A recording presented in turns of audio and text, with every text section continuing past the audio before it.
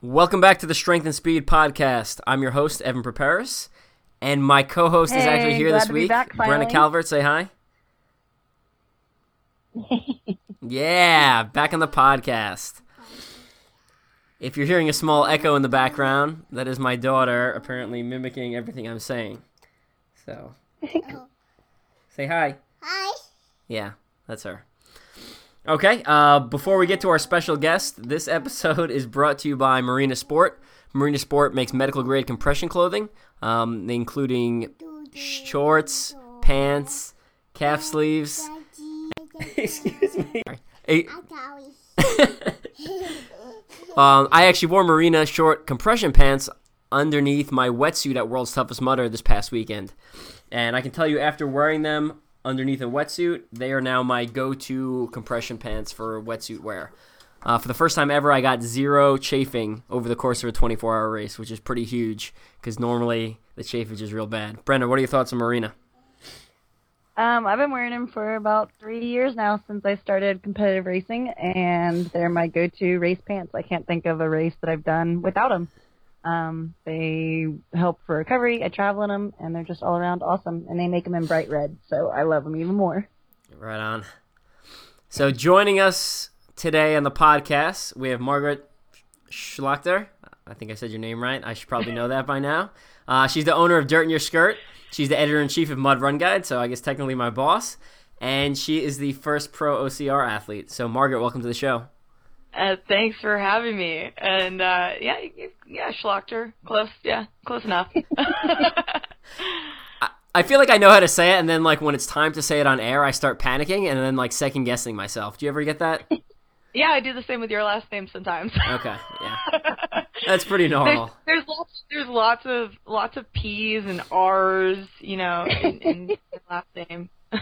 Yeah, I get a lot of papyrus or purpurs is pretty normal for me. So I'm fairly used to it by now.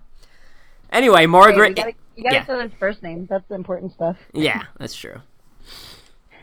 Anyway, Margaret, if you don't know who she is, you're probably not paying attention much in the OCR world because she's pretty much everywhere. Anytime you're watching one of those Mud Run Guide live feeds covering events from race days, she's typically behind the camera. If you were at OCR World Championships or US OCRC, she was running around with a gimbal and a camera on it, again, filming all the action, keeping everyone updated. Now, she's been all over the OCR world for so long, there's so much to cover, but I think we're going to try to do something a little bit different. Besides focusing on, she has her own podcast, Dirt in Your Skirt, and then plus all the stuff she does for Mud Run Guide. We kind of want to talk about some of her early competitive career, kind of why she retired, and just kind of pick her brain on where the sport's going. So yeah, sure thing. Yeah, I always find like the early history of OCR, it's only a couple years old, pretty interesting, because I got involved in 2014, and I missed those first couple years, so wasn't 100% tracking what was going on. So let's start off, Margaret. Just tell us about your early career in OCR and kind of how that got started and where it took you.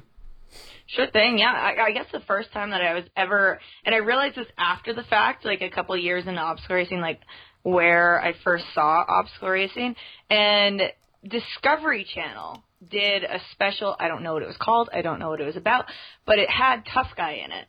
And that was a few years before, I would say it's going to be like, I'm guessing, like 2007 maybe or so. They had a little piece on it. Somebody was there, something I saw it. I was watching it with my parents. And I'm like, oh, that looks interesting. And then I just totally shelved it. Like, it wasn't something I saw ever again, really.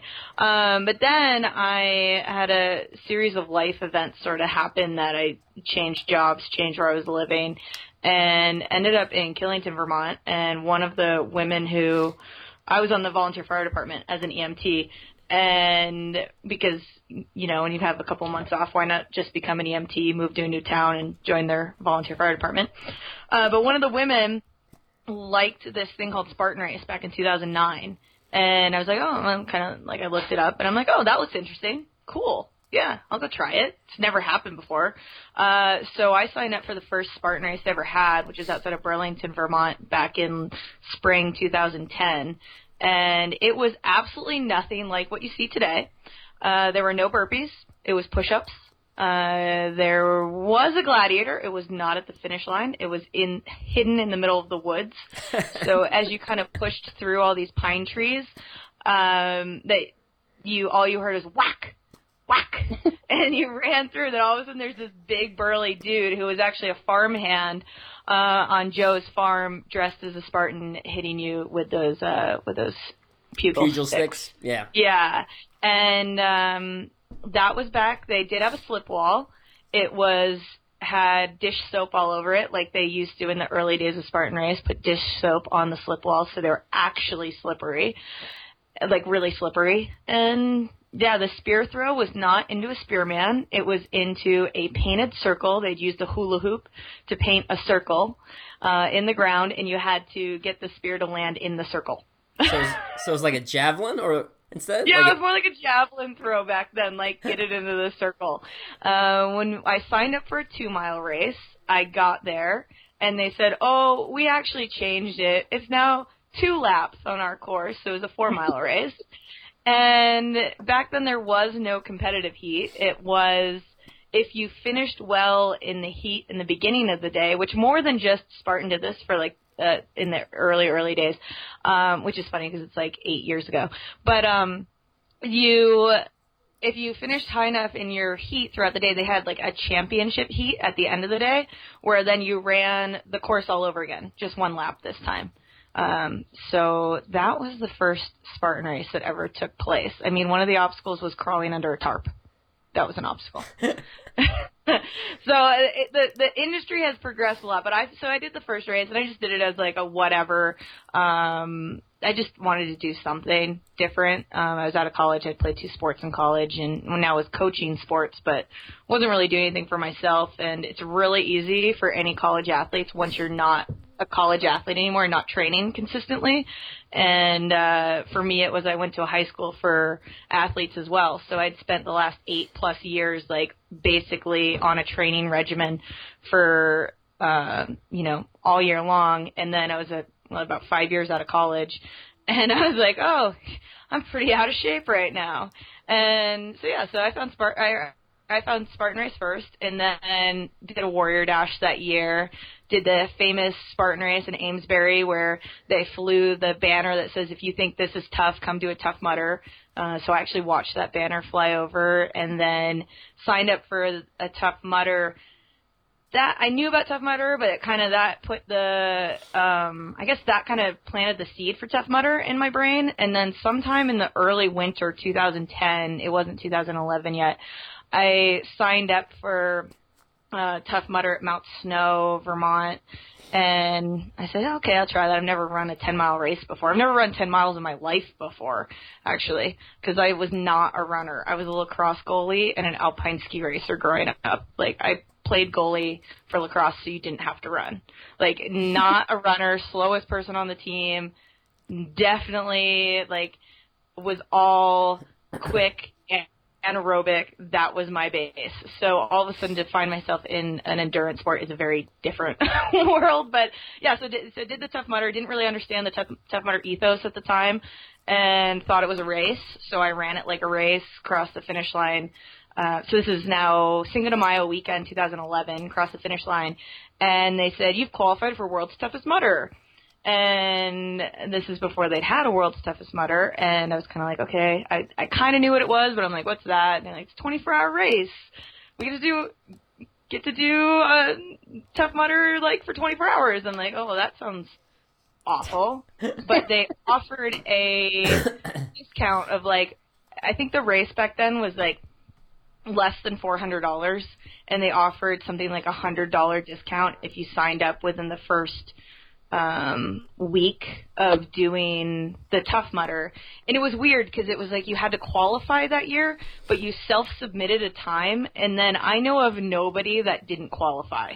So, like, they said it was a qualification, you felt like you qualified for something, and then every single person got in. So I don't know that there was any qualification, but I don't know, something within me was like, oh, well, I'll sign up for a 24-hour race for sure, why not? Like, cool. I still don't know why I pulled the trigger on that one. But through that, I was like, okay, well, you can, like, fake your way through a 5K obstacle race. You can fake your way through a 10-mile obstacle race. And by fake, I mean you can walk, you can crawl, you can get yourself across the finish line. It might be more painful if you're out of shape than if you're in shape, but you can't fake 24 hours of racing. So quickly consulted with some friends. I was coaching skiing and lacrosse at the time, so and had a background and knew what it takes to train for something. So I reached out to the local climbing gym and started to work out with the owner. He created this like crazy workout program in Rutland, Vermont, and I went and worked out with him once a week. And then I got myself on a endurance running program that I found online through like Ultra Ladies, I think it was something like that. And I said I need something to hold me accountable to do this training and something. So I decided to start a random blog that would track my training, and that was called Dirt in Your Skirt. And that's how Dirt in Your Skirt got started, was just to track my training for the first World's Toughest Mudder. And then obviously it's turned into a lot more than that now. But in the beginning it was like I started the blog in spring 2011, so it was already a year into this industry, and it would be like, today I'm going to go for a run. And then I'd put it on the Facebook page, and then I'd go for the run. And then I would write an article about that run and put like the Map My Run or whatever Nike Plus app or whatever I was using at that time, embedded into it. So, that was kind of the genesis of it all. And then I would get like a new pair of shoes and write about the shoes. And there just was pretty much nobody else doing that when I started in 2011. So, kind of was at the right place at the right time, and now I think I did a math the other day. It's something like I've written over 2,000 articles in just about obstacle racing in the last 7 years or more now. I think it's over 2,000 now. It's something ridiculous. That's crazy to hear, though. Well, I was going to say, it's crazy to hear because, like, from someone that's been in it since, I guess, 2013 to, like, hear how it's different now, like the gladiators. Most people, if you're starting now or listening to this podcast now because it's a newer podcast, probably don't even know what the gladiators are anymore from Spartan, because I feel like that's been gone for a couple seasons now. So it's just funny to like hear how it was, and so like old school almost, but it's not even an old sport.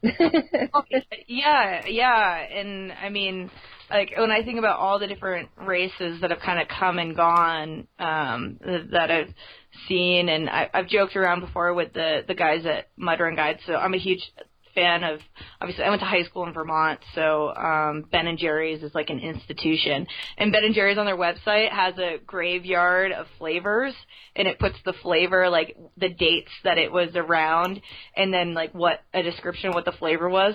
I was like, I kind of want on the Mud Run Guide website, and I've kind of been told this is probably not the best thing to have, but I want like a graveyard of races. I mean, that's like the races that have come and gone. Like some have been amazing and have left for various reasons. Some have stuck around, and but just kind of somewhere that's like, this race was from this year to this year, and these are what they did, and then like a little blurb about it. Put it in a positive note and make it like the history and story of OCR, not like a graveyard of dead races. Yeah, exactly. I want it to be animated and to be like really, really interactive and fun, and maybe like a superhero would like blow up in your face, like rise out of the grave for Superhero Scramble. Now, I know I've seen, there's a video, I'm going to see if I can find it, of is Hobie Call doing one of the very early Spartan races. And it is like horrifying to watch compared to like what the product is now. It's pretty much just as you described it, you know, like he's like running around and like the course isn't really well marked. It's like through a field, and the volunteers are like telling him things, and he seems confused at some of the obstacles. But it's really amazing how far the sport has come in a couple of years. Like, you watch that initial video, and, you know, looking back on it now, I'm like, how did we ever get off the ground? Like, this is horrifying. Like, this looks not professional at all. I mean, it just looks like something you'd set up in your backyard with, like, minimal planning. It's unbelievable. So, it really is, and it's amazing that to just see all of the different companies as they've kind of grown and changed. Especially, I feel like it's been on hyperdrive in the last year or so, really 2 years now.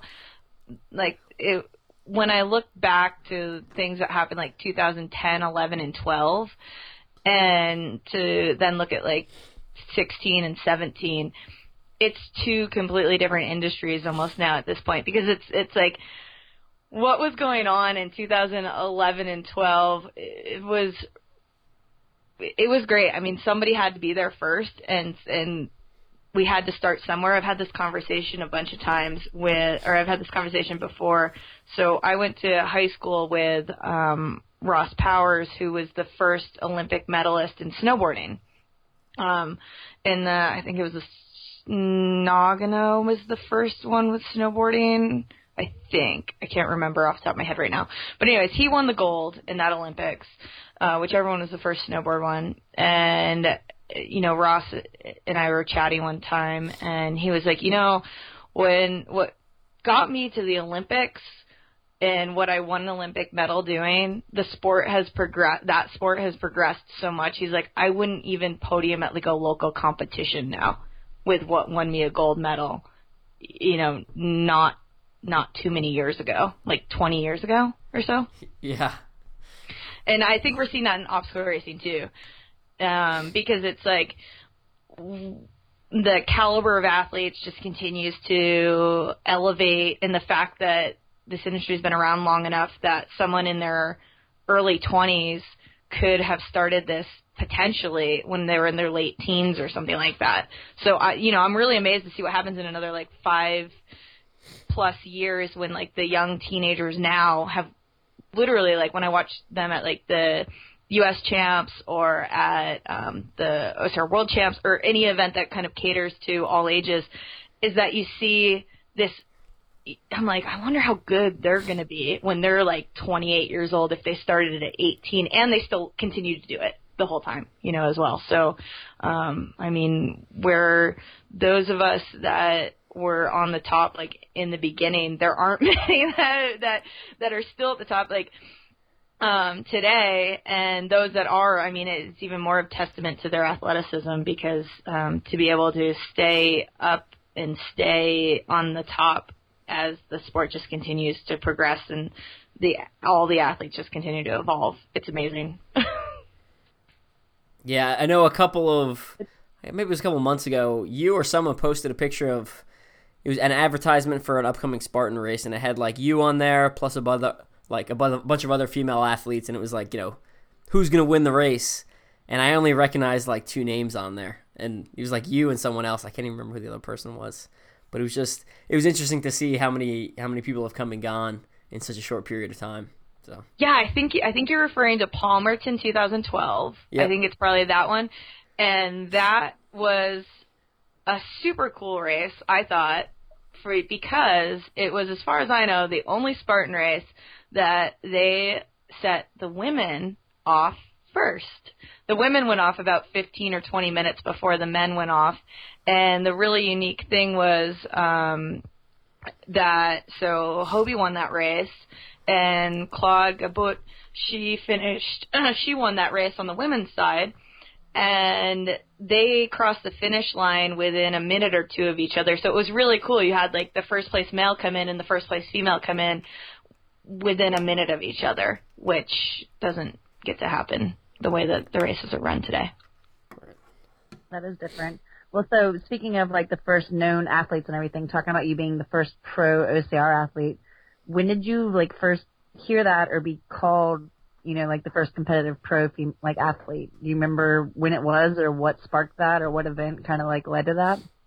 Yeah, so I I should say Gaspari Nutrition came in 2011. I started to pick up some sponsors, started to work with like Innovate and started to work with CWX I worked with for a number of years, and then another handful of companies as well. And then in early 2012, Gaspari Nutrition came on and said, we'd like to bring you onto our team, our pro team, what we have.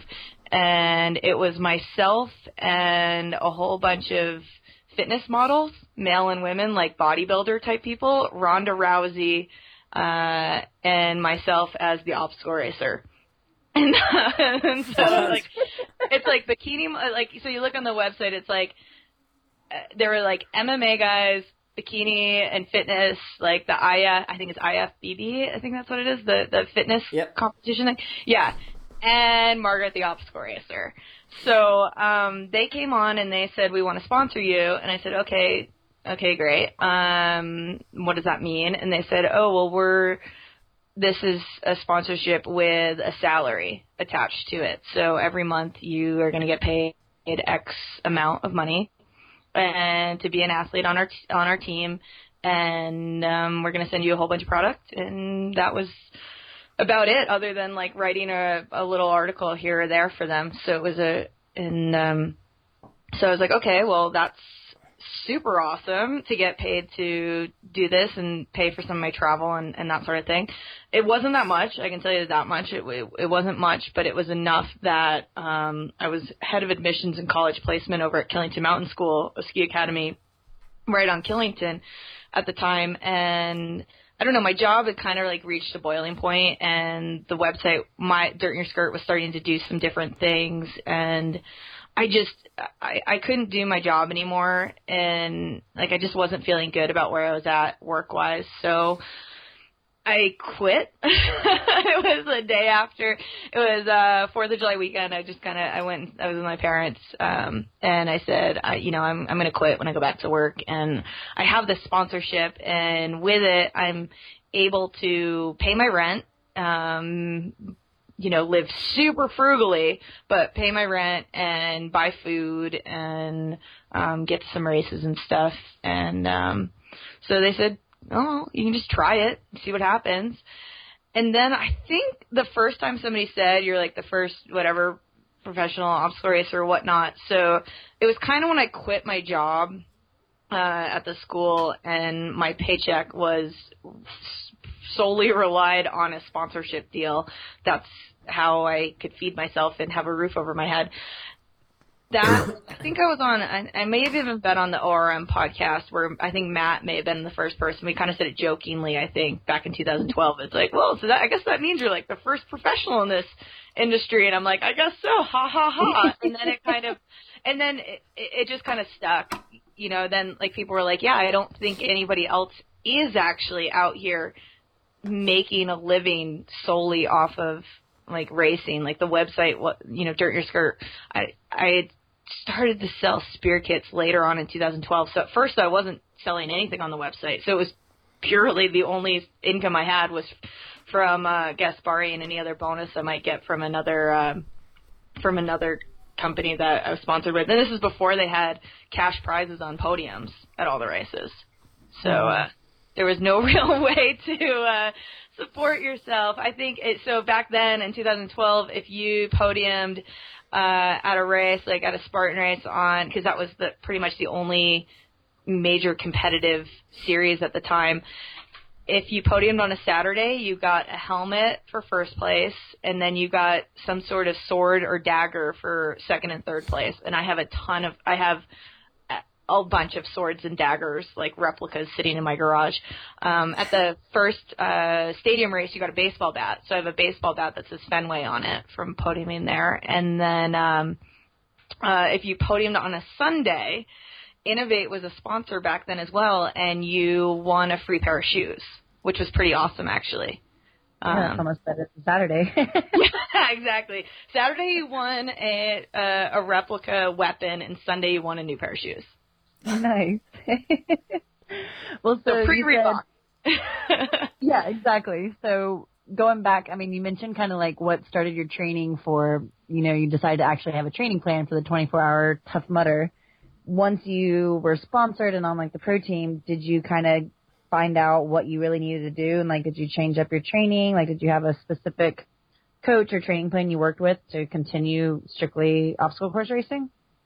Yeah, so there was no like Spartan pro team or any pro team like that at the time. So I was purely on Gaspari's payroll and you know, working with just brand sponsors. There was no like race company sponsoring people at the time. It wasn't until 2013 that Spartan introduced their first pro team, which I was actually invited to be on, funnily enough. And the contract, the way it was written with my current sponsors, I sent them a revised contract back, and then they ended up just kind of deciding that meant I didn't want to be on the team. So, So I was sent a contract to be on that first Spartan Pro team, but I made some changes to it and then kind of didn't hear back. But whatever. Do you remember who what the names were on that were on the team? By any chance, just out of curiosity? Yeah. So Andy Hardy for women, Corinne Colin was on the team that year.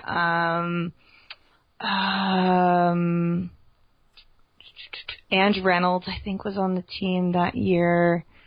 I'm trying to think. I'm like blanking on the names right now. I'd have to. David Magida. I think Hunter. I recognize. Yeah, I recognize Andy and David. That's it. Yeah. So it was different. It was kind of based off of the 2012 points series.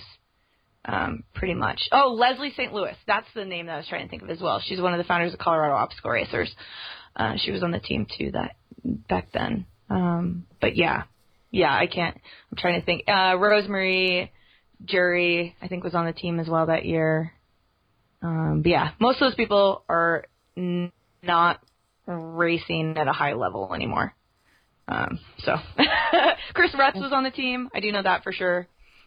And then, do you ever have those like what if moments? How would it have been different these days if you had been on the Spartan Pro team originally? Yeah, I thought about it, and then I'm just kind of like, yeah. I think what I've realized in this industry is everything happens for a reason, and I think that's what I've learned in the last 8 years in this industry is that everything happens for a reason. Like the day after I quit my job at Killington Mountain School, I got an email out of the blue that said, do you want to turn your website, what you're doing on your website, into a book? And they wanted it to be like a book for beginners, know nothing about the industry, pick it up at the airport, and like learn about what the industry is. So, and you have 3 months to write it. But I mean, so like that's one of the things, and it's like right around when one door kind of ends up closing in this industry for me, it's like a new opportunity pretty much comes up around the exact same amount of time. So it's like when I'm trying to think, it's like when Mud and Obstacle Magazine, which I used to write for, when they were around, when that was kind of getting towards the end of it, that's about the time when I started to work for Mud Run Guide. It's when my Gaspari Nutrition sponsorship kind of was up. That's about the time that About.com came in and said, we want you to be our expert for the obstacle and extreme racing part of our website. So it's kind of, I've had a lot of moments like that throughout the years where it's like one kind of chapter is coming to an end, and then there kind of always seems to be something around the corner that happens, and I've kind of just put my faith in the universe these days. But I don't think I answered your question, so I think I just totally went off topic, and I apologize. It's all good. That's what this is for. But yeah, no, I was just curious, like, what did you do? Because I think I heard your name once, right, when you might have still been kind of competing, and this was when I was getting into it. So, like, for someone that's not competing anymore, what did you do training-wise back then? Because I'm sure now, like, training is just crazy for athletes, so. Right. Okay. Yeah, so when a lot of 2011 and a lot of 2012, I was working full-time. So, and then when I started to train full-time, it didn't change that much because I was actually training Chris Davis, and at the time as well, people can just Google Chris Davis and Spartan Race, and you can kind of see who Chris Davis is. Anyways, he came on, and it was basically like Spartan held their own Biggest Loser. But in training-wise, so back in 11 and early 12, I was training about 20 hours a week, working a full-time job. Now, I also lived at the school that I worked at. It was an old hotel converted into a boarding school. So my room that I lived in, which was an old hotel room, was right next to the gym. Literally, there was my bedroom, the staircase, and then you went into what was our gym at the school. And then, sorry guys, and then, so I went into the gym, and I would do strength training 2 days a week.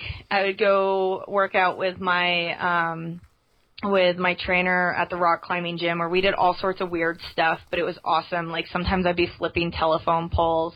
Other times I would be carrying cinder blocks, and then stacking them and doing dips and push-ups off of cinder blocks, and a lot of bouldering, sometimes climbing without using my feet on hold, sometimes climbing without using my hands and just using my feet.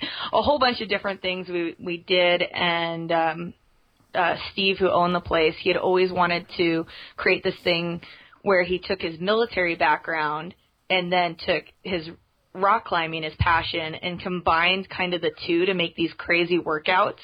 And he had it in his head for about 20 years to create these workouts, and I just happened to be the first person that walked in and was like, yeah, let's do it all. Let's do whatever you want. So that was like 3 days a week, and then I was run/hiking, because I had, like I said, no endurance sports base, so I used kind of a basic program of running to try to get up to a 50-miler like 6 months later. And so I would run/hike on Killington Mountain almost every day. A lot of it would be I would hike up and then kind of jog down. And then sometimes I'd put like a 5-pound weight in my backpack that I would carry with me. Then as it kind of got more base built off, I would jog a little bit more. But it was always on the mountain, so I always did trail. Like, it was pretty much just on the ski slopes, some road stuff, but most of the time it was just on trail, just running. But it ended up being about 20 hours a week I was training. And then honestly, when I just started training full time and racing, it was almost harder to stay on a schedule. And I've heard this from a couple other people before, that it's almost harder to stay on a workout schedule when you don't have that, when you have all the free time. But it stayed pretty much the same, my training. I also trained in 11 and pretty much all of 12. Jason Jacksetic, who writes like the workouts of the day for Spartan Race, he and I were training partners. And we also trained with Joe DeSena. He joined us about 2 or 3 days a week on morning runs and stuff. So I used to train with Joe a bunch. So all those stories he's kind of told in his book and whatnot, I heard almost all of them on the mountain normally at 4 a.m. because he likes to work out before his kids are awake, which is something that I really appreciate about him and getting to know him differently than most people do. But he works out before his kids get up. So that meant we would work out from get up at 4, work out from 4:30 to 7:30, and then go about our days, go to work and stuff. So that's kind of what my workout didn't really change all that much. These days, now that I don't really race anymore, which now I just, if I do a race, if I jump into a course, it's just for fun. When I first moved to Utah, I was still racing full time, and I was doing CrossFit 5 days a week, pretty much when I moved here. And then I'd go run. I would do a second workout in the afternoon and go run, and then right in between the two workouts. Now I'm gonna ski all winter. Now that it's just about winter, and just started taking silk and pole and a whole bunch of other weird classes that are totally out of my wheelhouse and totally hard in a new way. That's awesome. I mean, I'm jealous of that. But talking to you now, we've heard mean, I've heard of all the other guys in Hobie, like the OGs, but like you're the OG female obstacle course racer. This is pretty awesome. So speaking of, now that you're like retired, I guess, quote unquote, when did you officially retire from competitive racing, and kind of like why? What was going on, or what made that change happen? Yeah, for sure. So 2013, end of the year, I went down to San Diego to do Alpha Warrior, which is a super cool race. I might come back again. I don't know. Like, it's one of those events that I keep hearing, like, it's going to come back again. And, like, it came back, and I think it did one this year.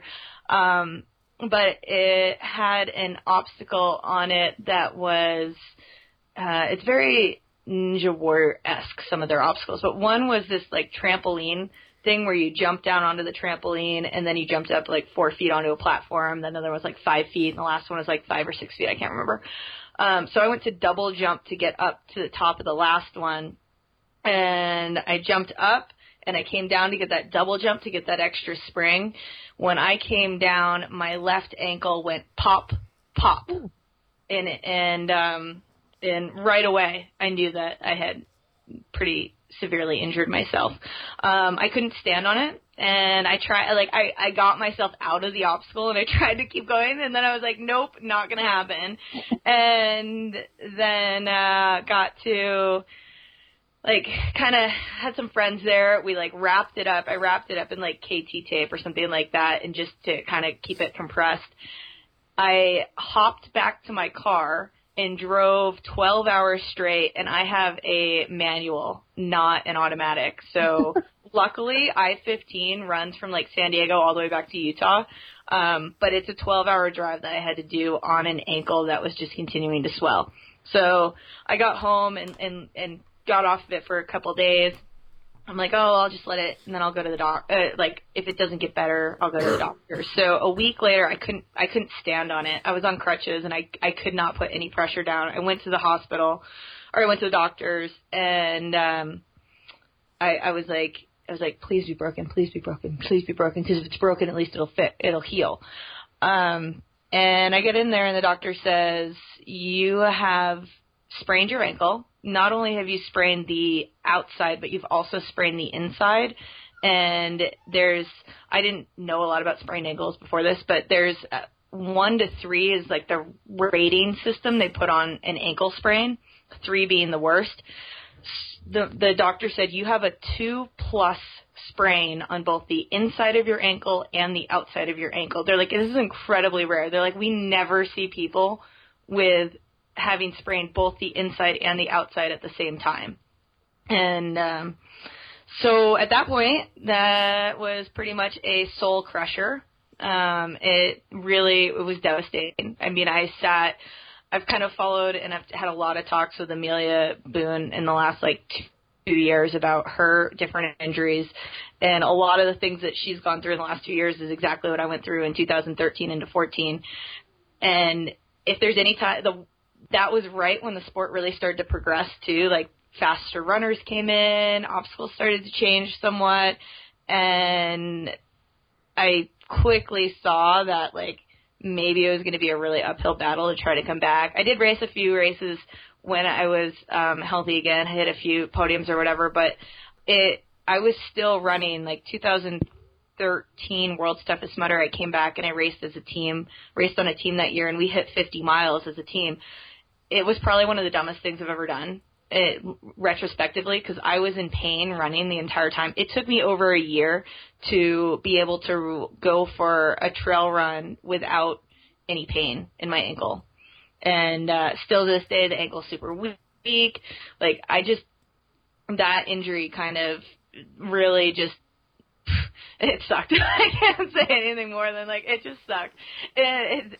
And the sport had just progressed a lot, too. And at the same time, I was having more and more opportunities riding. And I just didn't see myself able to come back and compete at the same level I had been at before. And I just kind of then focus just started to shift. Like, I had more opportunities to write, to do some coverage and whatnot. And I don't know, just kind of embrace that, and that's where I've kind of been. I've kind of been on that track. So I think I wrote like a an official article, I think in like late 2014, that was like, I'm done racing competitively.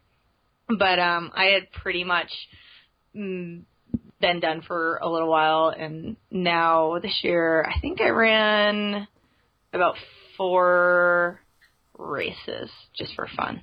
But now I just run for fun. I'm a fun runner now.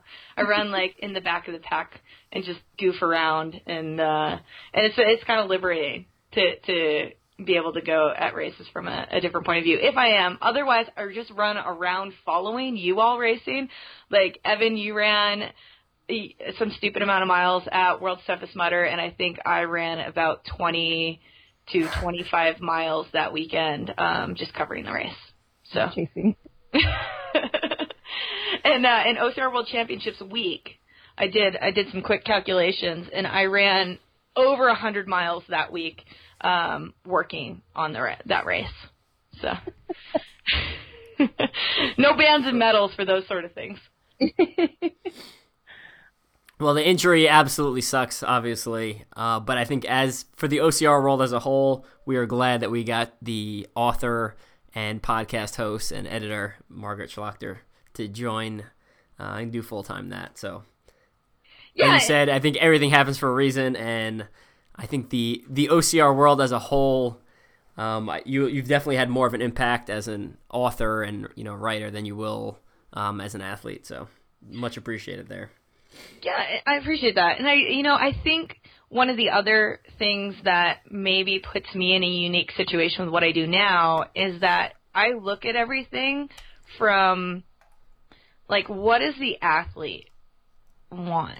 What does the athlete want to know? Like, what did I want to know? Or, like, what did I want to know when I started? Or for, like, you both are podium athletes on pro teams with working with sponsors, all that sort of thing. Like, to me, I was always, when I was talking with people, I'd get a lot of questions like, oh, what do you do? What do you eat? What do you train? That sort of thing. And I'm like, you do know I'm a real person, right? That I get tired. I have a house. I still have to go home and do laundry and stuff like that. So I think that's kind of shaped what I've done, at least with like Dirt Your Skirt these days, is because I'm like, we're all really complex humans here, and obstacle racing is one facet of our being. And for some people, that now has become most of their life. And we even have to, like, in our house here, my husband will be like, can we just stop talking about obstacle racing for a couple hours, because it can be all consuming. But we all have all these other things that we do. And I realized through racing as well, I mean, how many people do you know at an obstacle race that you see on different weekends, but you have absolutely no idea what they do in their quote-unquote, like, normal life away from the course? And you're like, wait, you do what? Wait, you do what? and I found myself kind of saying that to a lot of people once I found out what they did outside of the race course. And so I guess when I kind of moved into the media space versus being the racer space, I've always kind of tried to pull, like, my own experiences as a racer into coverage, whether that's like covering a 24-hour race, whether that's doing an interview with an athlete, or it's writing an article, or it's editing an article, or, I'm like, not everybody knows what SR is if you just write SR. Not everybody knows what CTG is if you just write CTG in a recap. I'm like, you have to write Conquer the Gauntlet. You can't just write these things. So I guess that's the one thing that I think I've taken from, starting out as a racer, and started out as a weekend warrior, to then a pro racer, to then now on the media side.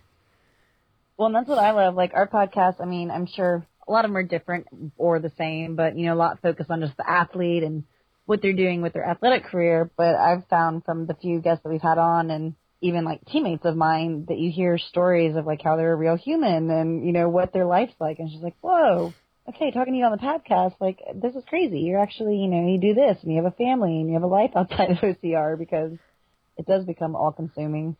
And it's not so glamorous, and that's what, like, Evan saying to you how much it's appreciated, everything you do, and from Evan and I both being athletes, and then on, like, media side, and especially more Evan that, actually writes and everything, it's really, I think, underappreciated what you do. And I always want to tell everybody, because now after working U.S. champs and OCRWC with you, I mean, I think I do build crew, and you work probably harder. I mean, you're not like building stuff and, labor hard, but you don't get to have as much fun, in my opinion. Like, I'm sure you enjoy what you do, and it's fun to produce the stuff for all of us that enjoy it. But like, I missed hanging out with you at championships, because I don't think people realize that, like, from sun up to sundown, you're out there. I mean, covering the build, covering pre-race and athletes and everybody coming in, and then you did all the live coverages every night while the rest of us were, maybe having a crew dinner or something, or like a crew meeting. And it was just like, dang it, Margaret's missing all this, because she is still providing so much for the sport and community that, like, people don't realize that at all. And that's why I'm sure everybody's like, oh, Margaret's on the camera and how glamorous and cool this is. But coming from you and me seeing it, it's like, I mean, it's glamorous, I guess, in a way, and you love it. But, man, like, you do a lot more than just show the race and, write some articles. Like, it's 24/7. When you're at an event, you're pretty much all consumed by it, and that's awesome. And I'm so glad that you do that for everybody. No, thanks. I appreciate it. Not many people actually get to see what it's like kind of behind the scenes. I think you've had a glimpse of it. I know I just stayed with the Team Four Eyes crew at World's Toughest Mudder, and they're like, "Are you done yet?" I'm like, "No, not yet. I still have some more to do." And they're like, "So you done yet?" I mean, I guess, World's Toughest Mudder, that was a 40.5-hour work day. And I use day in quotes these days. I think the 36-hour Survival Run Canada that I covered, that was a 50-hour day where I didn't sleep for 50 hours and then did continuous work for that whole time. So yeah, it's a weird. I don't know many people that would want to put themselves through that sort of sleep deprivation and maybe get someone to give you a high five afterwards. I mean, there's no medal, there's no trophy, I guess what I get out of it is the fact that I love being out there, I love showcasing the stories, and if nothing else, it's like, in a lot of ways, I feel like I've been given a lot in this industry, and I know I wrote a post the other day about this, but I just feel like in my way, it's, excuse me, in a way, it's kind of my time to be able to give back and to hopefully help grow and prosper this industry. But I feel like in a lot of ways it's like giving back, because I would say where I am today is completely, that one singular decision to try that first Spartan race set my entire professional and personal life on a different trajectory. Had I known that day, it would have been crazy. If somebody said, like, so in like 2 years you're going to quit your job and this is what you're going to do full time, I'd be like, yeah, right. That's so funny. And now I look back and I'm like, it really, it's changed my whole life. I met my husband through this industry. I met, I've met pretty much all my best friends these days through this industry. I've started new careers because of this industry. And I say careers because it kind of keeps evolving. But, yeah, I literally, it used to be so cheesy. It's like, obstacle racing changed my life. And now I kind of sit here and I'm like, it really did. It did on every level.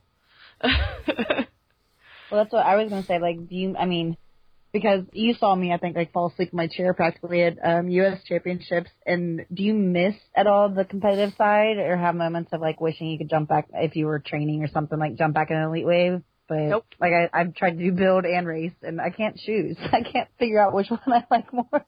Nope. I honestly, I watch you all racing. I give major props. Like, I had a bib for this past World's Toughest Mudder, and I'm like, oh, I'm going to go out and do a lap. And then it got to nighttime when I was going to do a lap, and I was like, I'm dry. I'm like semi-warm. I wasn't warm, but I was semi-warm. And no, I don't even want to do one lap. Like, that was probably the right choice. That was a really wet course. it was so Like wet. it was, and I watched, every obstacle was a water obstacle. They're And I like, oh, here's another water obstacle. You're like, what the? yeah, and I watched all you guys coming in, and I watched the faces, and I was like, you know what? I'm good. I'm good being dry right now. And with the exception, I love watching World's Toughest Mudder. I love watching Spartan Race World Champ. I love the OCR World Champ. I love like any of the races, just going to them. I don't really have that drive anymore within me to be like, I want to be that person. And, I spent a lot of years all through high school and college and then after college pushing myself physically, like really hard. I've seen my breaking point a lot of times.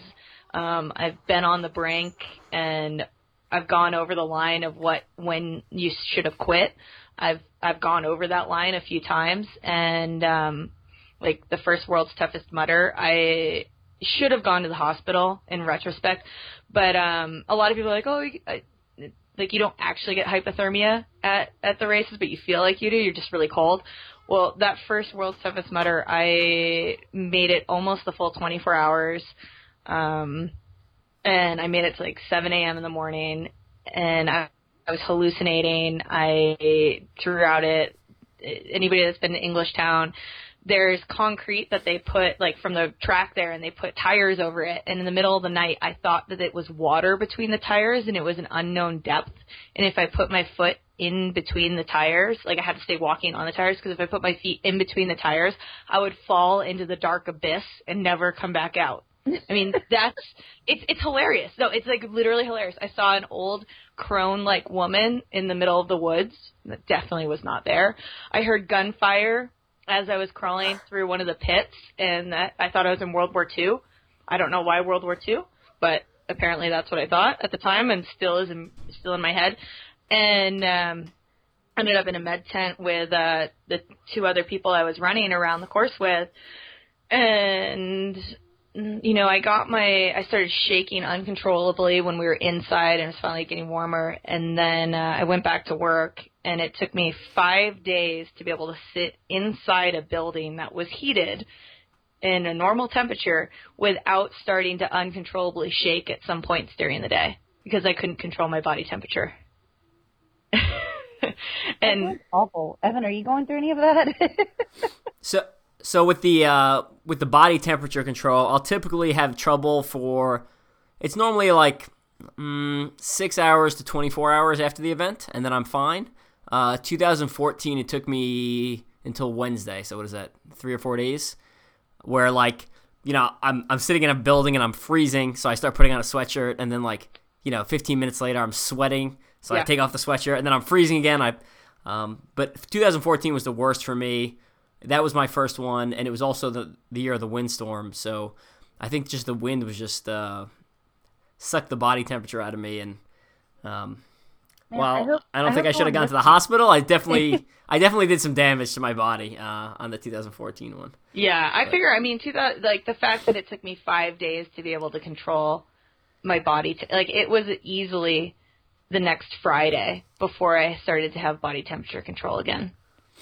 Which to me is just insane to think that now I'm like, yeah, that is pushing yourself to your limits and then maybe going a little bit too far in the process. But no, so I guess now it's more about me showcasing what other people are doing, and I push myself now differently, like you saw, Brenna, at OCR World Championships. I mean, that was every single ounce of my being went into that coverage, and so that's kind of what I do now. And I've been doing a lot of, self-exploration on the mental side, which is way scarier, I think, because you can physically train your body to do stuff, but when you start digging into your own demons and start trying to, work out some of the reasons, why do I feel like I always have to succeed at things, or why do I have to do this, and you dig into all your whys, that is kind of where I'm at in my own personal growth right now. So it's not necessarily something you'd see on a race course,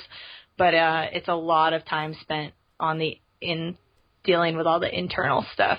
So that's where I'm at currently these days. So that's why I have absolutely I'm not like, oh my God, I wish I was racing that.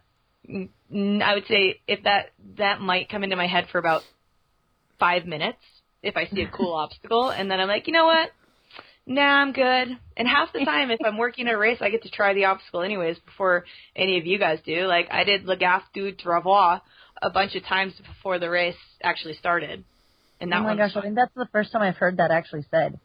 The name, like the whole name. I had to learn. Yeah, I've just been calling it Marco's obstacle or the Northman obstacle. Or Le Gaffe. I use Le Gaffe too sometimes. Yeah, Le Gaffe du Travois. And if anybody that speaks French Canadian, is probably like I just butchered it, but that is the best that I can do with you my know what it's supposed to French mean, speaking. or like wood? I don't know, like what does that have a translation to anything? Oh yeah, so it's a translation of Le Gaffe is is basically the hook that you would use in logging. And we've got a video up on Mud Run Guide that Marco did after the fact where he talks about what the genesis of that obstacle. So it basically has to do with logging back in the late 1800s, early 1900s. And the Le Gaffe, I believe, if I'm getting this right, the Gaffe is the long pole that you would help free log jams from, because you would cut all the logs down in the this is really dorky, and I'm sorry everybody listening if you didn't want a history on the lumber industry, but so logging used to happen during the winter. It was easier to pull sleds, horse-drawn sleds across the frozen ground, and all the wood would be cut down mostly throughout the winter, and then it'd be dragged to rivers, or to like the tops of rivers, and then from there is the spring. And when the spring happened, obviously the ice would go out on the lakes and the rivers, and they would push all of the logs down the river to the timber mills. And so there would be log jams that would happen, and you'd have to use the Gaffe to help get those logs free and get them back moving down the river, which is actually one of the most dangerous jobs in the entire industry.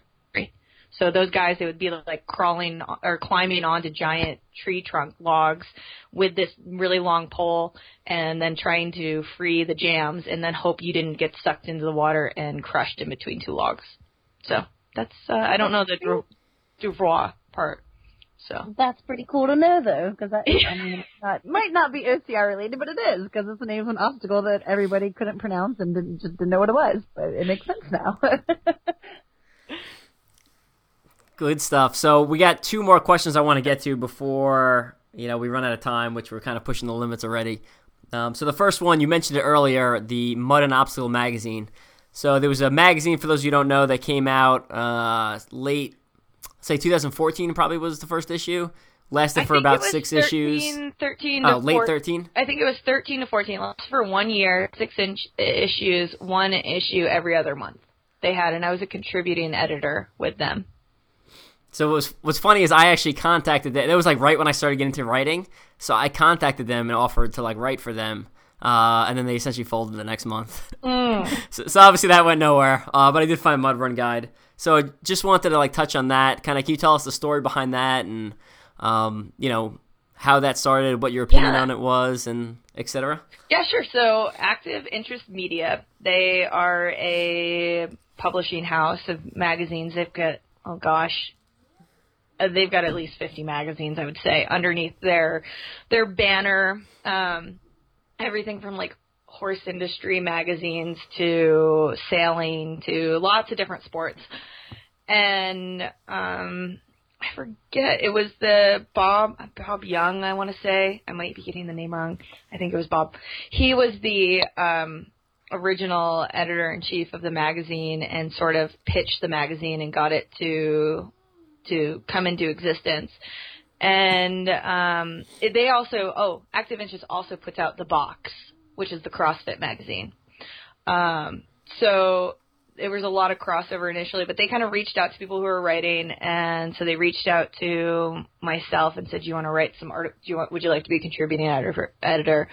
Would you like to write articles for us?" And I said, "Yeah, sure." I thought it was great. I mean, I think the magazine, it's interesting.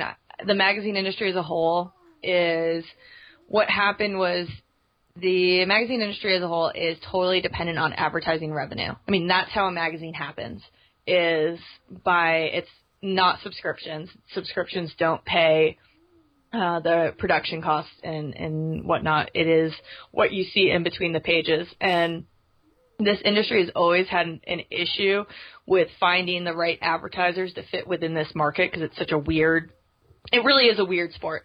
I mean, I even had this conversation recently, but it's very hard to get advertising revenue into this industry, because when you get down to the weekend warrior who's never done this race before, you can still show up at an event with a pair of like Keds on, your shorts you wear to the gym if you go to the gym, and a t-shirt.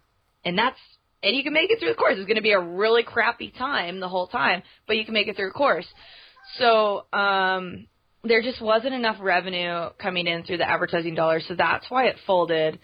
It wasn't due to people not being interested in it, but I think a lot of it was just maybe too new, maybe too ahead of its time, that it just didn't work out great. But I mean, I loved it. It was great. They came out here. The first issue, there was an article I wrote about what to wear for an obstacle race, and what was ironic is I was actually on crutches when they came out here, and we did a whole photo shoot, and I faked the whole thing. So there's a photo of me like climbing a rope out of a water pit. I couldn't walk. I like got myself to the edge of the water pit, crawled out, and I was handed my crutches and crutched to the next place that we did another shot at. So anywhere, my ankle was taped and it was covered up with clothing so you can't see it. But I was on crutches and I was pretending to do like some CrossFit moves. I was pretending to do a whole lot of things without actually being able to walk. So that's the behind the scenes part of that. But I thought it was great. It was a great resource, you know, and I think it had a lot of potential to do a lot of things, and it was a bummer that it only lasted a year. But have you been that's contacted life. or I mean, heard that's anything about? I was gonna say, have you heard anything like of it trying to happen, something similar again now that it's been a few years? Because I feel I love paper, like magazines, and being able to like tangibly touch and read something. Like honestly, not gonna lie, like with so many articles and blogs and reviews coming out online, you know, I read the post caption and like click a picture, but it's so easy to just scan through it. Like I like holding a magazine and seeing pictures and like flipping pages. Yeah, unfortunately, I think the magazine industry over the next 5 to 10 years, it's just going to continue to shrink. And it's going to be, unless you're kind of a magazine that's been around forever, but I even look at the newsstand, even those ones that have been around forever, they're shrinking kind of in how thick they are. But I shouldn't speak. Sometimes we get National Geographic here and we get Mother Earth News, which is about farming. So I'm maybe not the best person on the magazine industry. All I know is that I go to bookstores occasionally at like Barnes and Nobles or Borders, and there's like, 15 racks of magazines, and there's just, hundreds of magazines on all sorts of topics. And like I look at that and I'm like, why can't OCR have a tangible magazine? But I think that explanation about the sponsors and advertising dollars is a pretty good answer. So, but I'm amazed that these other magazines can be profitable or at least break even enough to sustain themselves, and OCR does not have that power or that ability yet. So it's kind of interesting. It's interesting, and like I said, I don't know what's going to happen with that particular part of it. Honestly, all parts of news media right now, it's a very interesting time, I think, for anyone in any sort of media, whether it's quote-unquote new media, which I would consider more like websites are, or you're looking at the old media, which is like your newspapers and your magazines and that sort of thing, and then television and whatnot. It's a very interesting time across the board, and I think just in general, you look at what's going on, and I don't know. I guess I'll just leave it at that. It's really journalism is becoming a harder and harder industry to make a living in. Writing in general is becoming a harder and harder industry. I mean, even news, because the kind of world we live in has changed so much, and obstacle racing has been in this whole change too. I mean, when obstacle racing started, it's a sport that grew out of social media, and in a lot of ways it's helping lead the way with the kind of the new media of the fact that, look at the Facebook Live productions, that it's full television productions now that are happening on Facebook, in Facebook Live. Spartan and Tough Mudder, those guys have full crews out there. It's not just like one person. It's not just like when you see myself at like OCR World Championships or at like World's Toughest Mudder doing stuff on Mud Run Guide, or when I was doing stuff at OCR World Championships, I'm working with myself and like 3 or 4 volunteers basically, and we're what we're putting out. When I watch what Spartan Race is doing or Tough Mudder is doing with their shows, they have crews on the low end of like 15 people, on the high end of like 30 people, to try to put out their shows. So it just, and they have backing of like CBS or NBC. That helps. Yeah. And I mean, I heard that Spartan Race, for one of their races this year that they put out over Facebook Live and whatnot, they actually rented a dedicated satellite feed for the day to try to make sure that they would be able to broadcast, which is amazing when you think about it, that it's all happening on Facebook. Well, and that's like, it's exciting, definitely, but it's just crazy. Like you said, every news is basically Facebook and social media now. Like, how many people our age and time still sit and watch like daily news? No, you basically check Facebook for your news updates, and it's sad and interesting at the same time. Yeah. Yeah, so since we're talking about the future, one more question before we wrap this up. So since you're so involved in the industry, where do you see the future of our sport going? We talking Olympics? Are we talking just kind of more of the same? Or, maybe, like, I know CrossFit has their own like CrossFit Games, but then there's also something called the Grid League, which is basically like a similar version of CrossFit, but there's like teams. Just kind of share your opinion on where you think the future of the sport is. Yeah, it's a loaded question. I feel like, okay, so I referenced snowboarding again because I guess when I was in high school, it was right around, and after Spartan Race in Tahoe, I had breakfast with one of my former classmates who was on track to go to the Olympics for snowboarding as well, and so we were just chatting about the state of obstacle racing versus where snowboarding was in the late 90s. And right now, obstacle racing is tracking almost fully parallel with snowboarding, what was going on. Even when we get down to different federations that are trying to, who's going to be governing bodies, all that sort of thing. Are we going to get pulled under another sport? Are we going to go to the Olympics? Should we not go to the Olympics?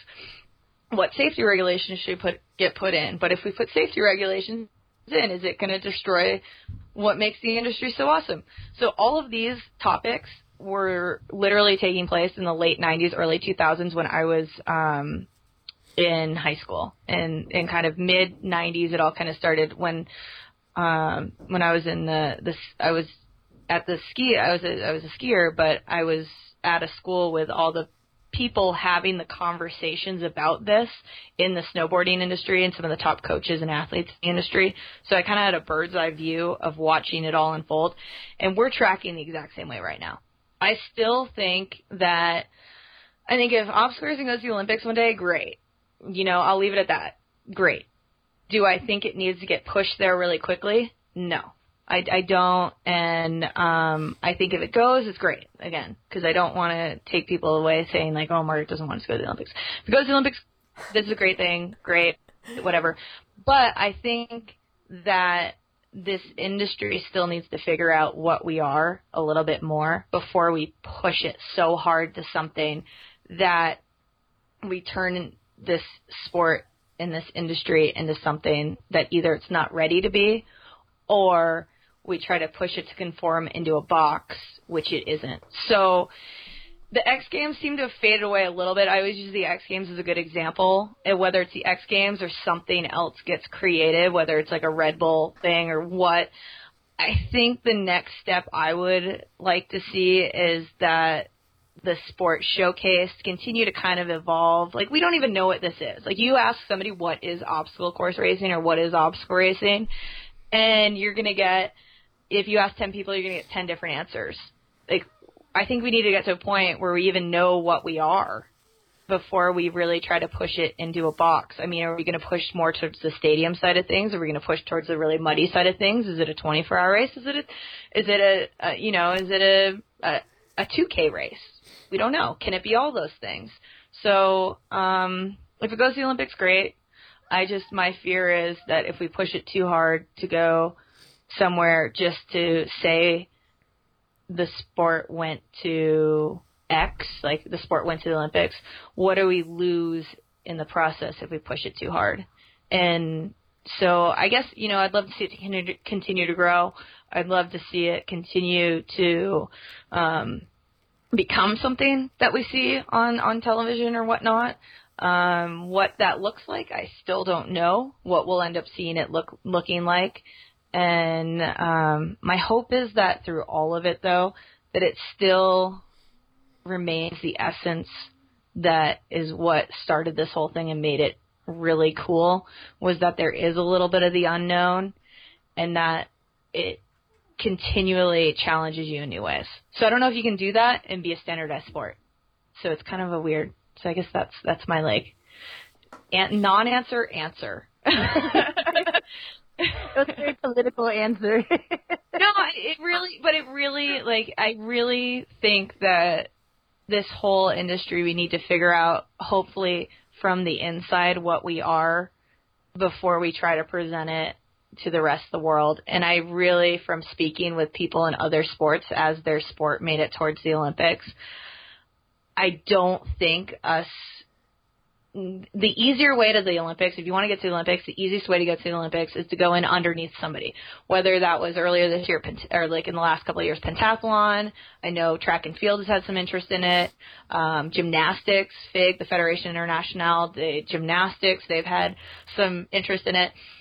The problem is, if you go in under that route, which is the easier way to get there, you run the risk of you are now part of a bigger federation, so money doesn't always trickle down. You have no control over where the money goes. So if you're working under FIG, say, you have no control over how much of the money that comes in through sponsorship deals, TV deals, all that sort of stuff, how much then gets allocated back to your sport itself. Like, how much would get allocated back to obstacle racing versus like rhythmic gymnastics, which is under the same federation. So there's that. Then there's also, you start to lose, if you're falling under somebody else, you can possibly start to lose power over what it is, because you're now part of a bigger organization. So I mean, those are things to think about. And I think in the pushes towards the Olympics, I think people need to think about, like, if we do fall in with somebody else, we're going to lose what is the sport going to lose by only having like one person maybe at the table versus having a table of people within the industry. So I guess those are my things that that make it so that it's like have to consider. And when you talk to more and more sports, it's an interesting conversation that we could talk for another 2+ hours just about that in general and what it means to try to bring something towards the Olympics. Yeah, I'm completely against going in under another sport. It's for a lot of the reasons you said, but what was I going to say? Basically, like, I think if you go in on another sport, besides losing a lot of power, like, you're losing name recognition too, right? I would argue, like, if we're going in under another sport, we're already in the Olympics. It's called steeplechase, right? You're running, you're jumping over things, you're splashing through water. Close enough. The only thing that's missing is like a set of monkey bars, and that's quote unquote OCR in the Olympics. I will say we've talked about this in the podcast before about the Olympics, and essentially, we can talk about how grand and, the great ideals it's under, but at the end of the day, it's a business. Mm-hmm. And, stuff like gymnastics currently has the position of power, and I think it's also important to remember how much we've grown, like we talked about already earlier on this podcast, from 7-8 years ago into what we are now.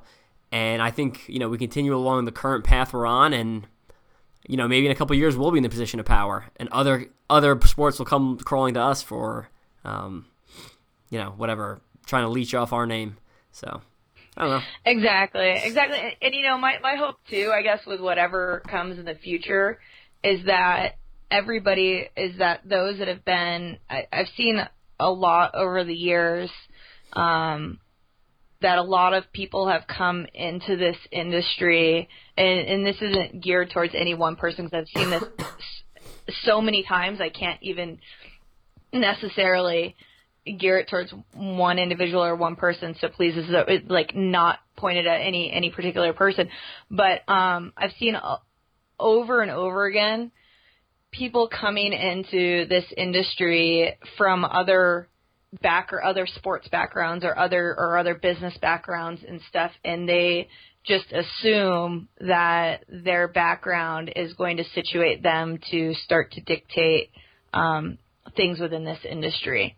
And it can be great sometimes to have an outsider's point of view, and it can be fantastic. And then at the same time, it can be really scary to think that if certain groups or certain, like we had years ago, somebody was trying to create a U.S., we had two different groups trying to create sort of U.S. governing body type things, and neither one really came in from within the industry. It was all exterior people coming in thinking that they could kind of capitalize on what was happening. And, so my hope is that whatever continues to happen, that it can grow with those that are in the industry and aren't just trying to I don't know what their motives are fully, but that the purpose of what people are in those power positions are there because they want this industry to succeed. I guess that's my biggest thing that I hope is that